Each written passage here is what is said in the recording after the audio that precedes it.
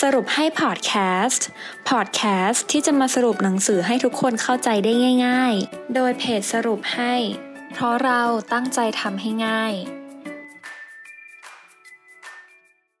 สวัสดีค่ะยินดีต้อนรับเข้าสู่สรุปให้พอดแคสต์นะคะสำหรับพอดแคสต์ในตอนนี้มิ้นจะมาสรุปหนังสือที่ชื่อว่าฝึกสมองให้มองแต่ความสุขเปลี่ยนความกังวลเป็นความหวังเปลี่ยนความเครียดเป็นพลังบวก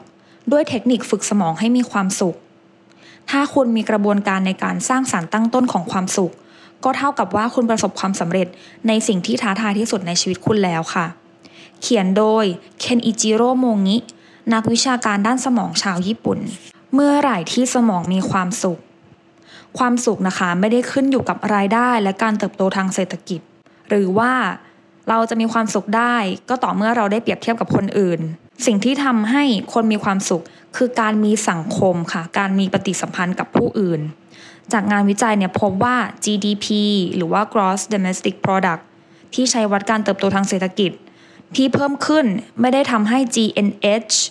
หรือว่า Gross National Happiness วัดความสุขมวลรวมประชาชาติเพิ่มขึ้นค่ะสมองเนี่ยมีความสุขนะคะเมื่อเราเติบโตหรือว่ามีความสามารถมากขึ้นหรือว่าจะเป็นการเมื่อเรานะคะไปเจอสิ่งแปลกใหม่เช่นการไปเที่ยวต่างประเทศได้เห็นวัฒนธรรมใหม่ๆได้ลองรสชาติอาหารใหม่ๆได้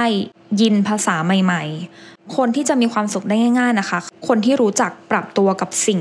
ที่ตัวเองเจอจะทำให้มีความสุขค่ะเช่นไม่ว่าเราจะไปอยู่ในสภาพแวดล้อมแบบไหนนะคะเราเนี่ยสามารถปรับตัวเองให้เข้ากับสภาพแวดล้อมนั้นได้นั่นจะทำให้คนประเภทนั้นนะคะมีความสุขได้ง่ายสำหรับคนที่ชอบกังวลแล้วก็เครียดนะคะในหนังสือเนี่ยมีวิธีเปลี่ยนความกังวลและความเครียดให้เป็นบวกโดยการคิดซะว่าการทำผิดพลาดเนี่ยดีกว่าเรามานั่งกังวลและไม่ลงมือทำนะคะเช่นคุณคิดอยากจะเริ่มต้นทำอะไรสักอย่างค่ะแต่คุณคิดว่าถ้าทำไปแล้วฉันพลาดจะทำยังไงการที่คุณไม่ลงมือทำเนี่ยค่ะมันเท่ากับ0แต่ถ้าเกิดว่าคุณลงมือทำเนี่ยมันยังมี50-50นะคะข้อต่อไปนะคะเป็นการสร้างทักษะเพื่อรับมือความกังวลโดยการเผชิญหน้าค่ะคือเป็นการสอนทักษะในการเผชิญหน้ากับปัญหาให้กับตัวเองนะคะข้อต่อไปค่ะความสุขในอนาคตเกิดจากการสะสมความสุขเล็กๆในปัจจุบันนะคะถ้าเกิดว่าใครได้ยินเรื่องการขอบคุณแล้วก็การเขียนบันทึกคำขอบคุณในสมุดในหนังสือนะคะก็จะทำให้เรารู้สึกว่าในชีวิตเนี่ยเรามีอะไรให้ขอบคุณมากมายนะคะจะทำให้เราไม่เพิกเฉย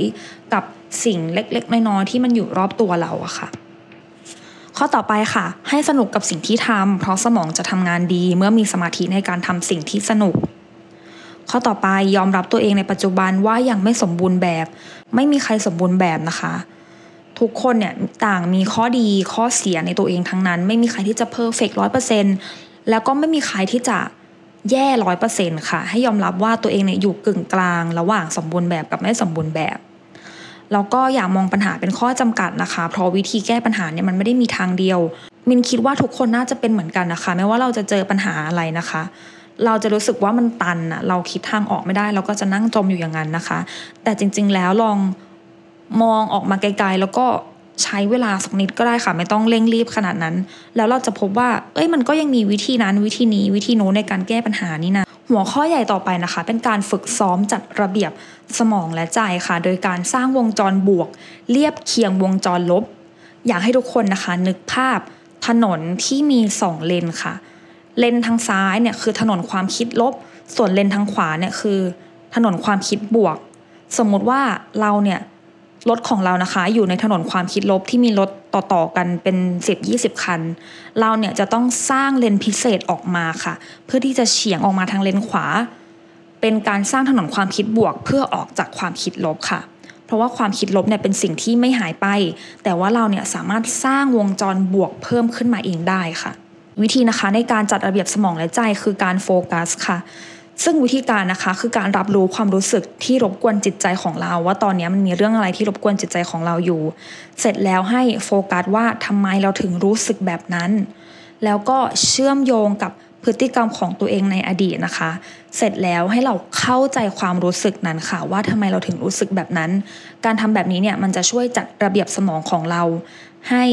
เป็นระเบียบอะค่ะไม่ให้มันกระจัดกระจายไปอยู่ทุกที่ในสมองและหัวข้อสุดท้ายนะคะคือการใช้สมองให้มีความสุขค่ะโดยการตัดบทว่าโอเคพอแค่นี้แหละถ้าท ำได้นะคะบางคนเนี่ยสามารถตัดได้แล้วก็ไปนอนแต่ถ้าคุณทำไม่ได้เนี่ยก็อาจจะต้องใช้วิธีอื่นช่วยนะคะวิธีต่อไปเนี่ยคือการลืมความกังวลด้วยการขยับร่างกายสัก5 นาทีค่ะการขยับร่างกายมันมีประโยชน์มากกว่าที่หลายคนคิดนะคะการนั่งเฉยๆเนี่ยบางทีมันทำให้เราคิดฟุ้งซ่านกับปัญหาที่เราเจอแต่พอเราได้ไปขยับร่างกายเช่นออกไปถูบ้านนะคะออกกำลังกายออกไปเดินเล่นเนี่ยมันจะทำให้สมองของเราอะค่ะผ่อนคลายแล้วก็รู้สึกไม่เครียดเท่ากับการอยู่เฉยๆวิธีต่อไปค่ะคือคนเราเนี่ยมีความสุขด้วยการทำสิ่งที่ active มากกว่า passive นะคะ active ตัวอย่างคืออะไรเช่นการเดินทางไปต่างประเทศนะคะการเดินทางท่องเที่ยวมากกว่า passive ก็คือการซื้อของช้อปปิ้งค่ะข้อต่อไปการเขียนและการคุยจะช่วยจัดระเบียบสมองได้ง่ายขึ้นอันนี้หลายๆคนที่ชอบบันทึก journal นะคะหรือว่าการเขียน diary ลง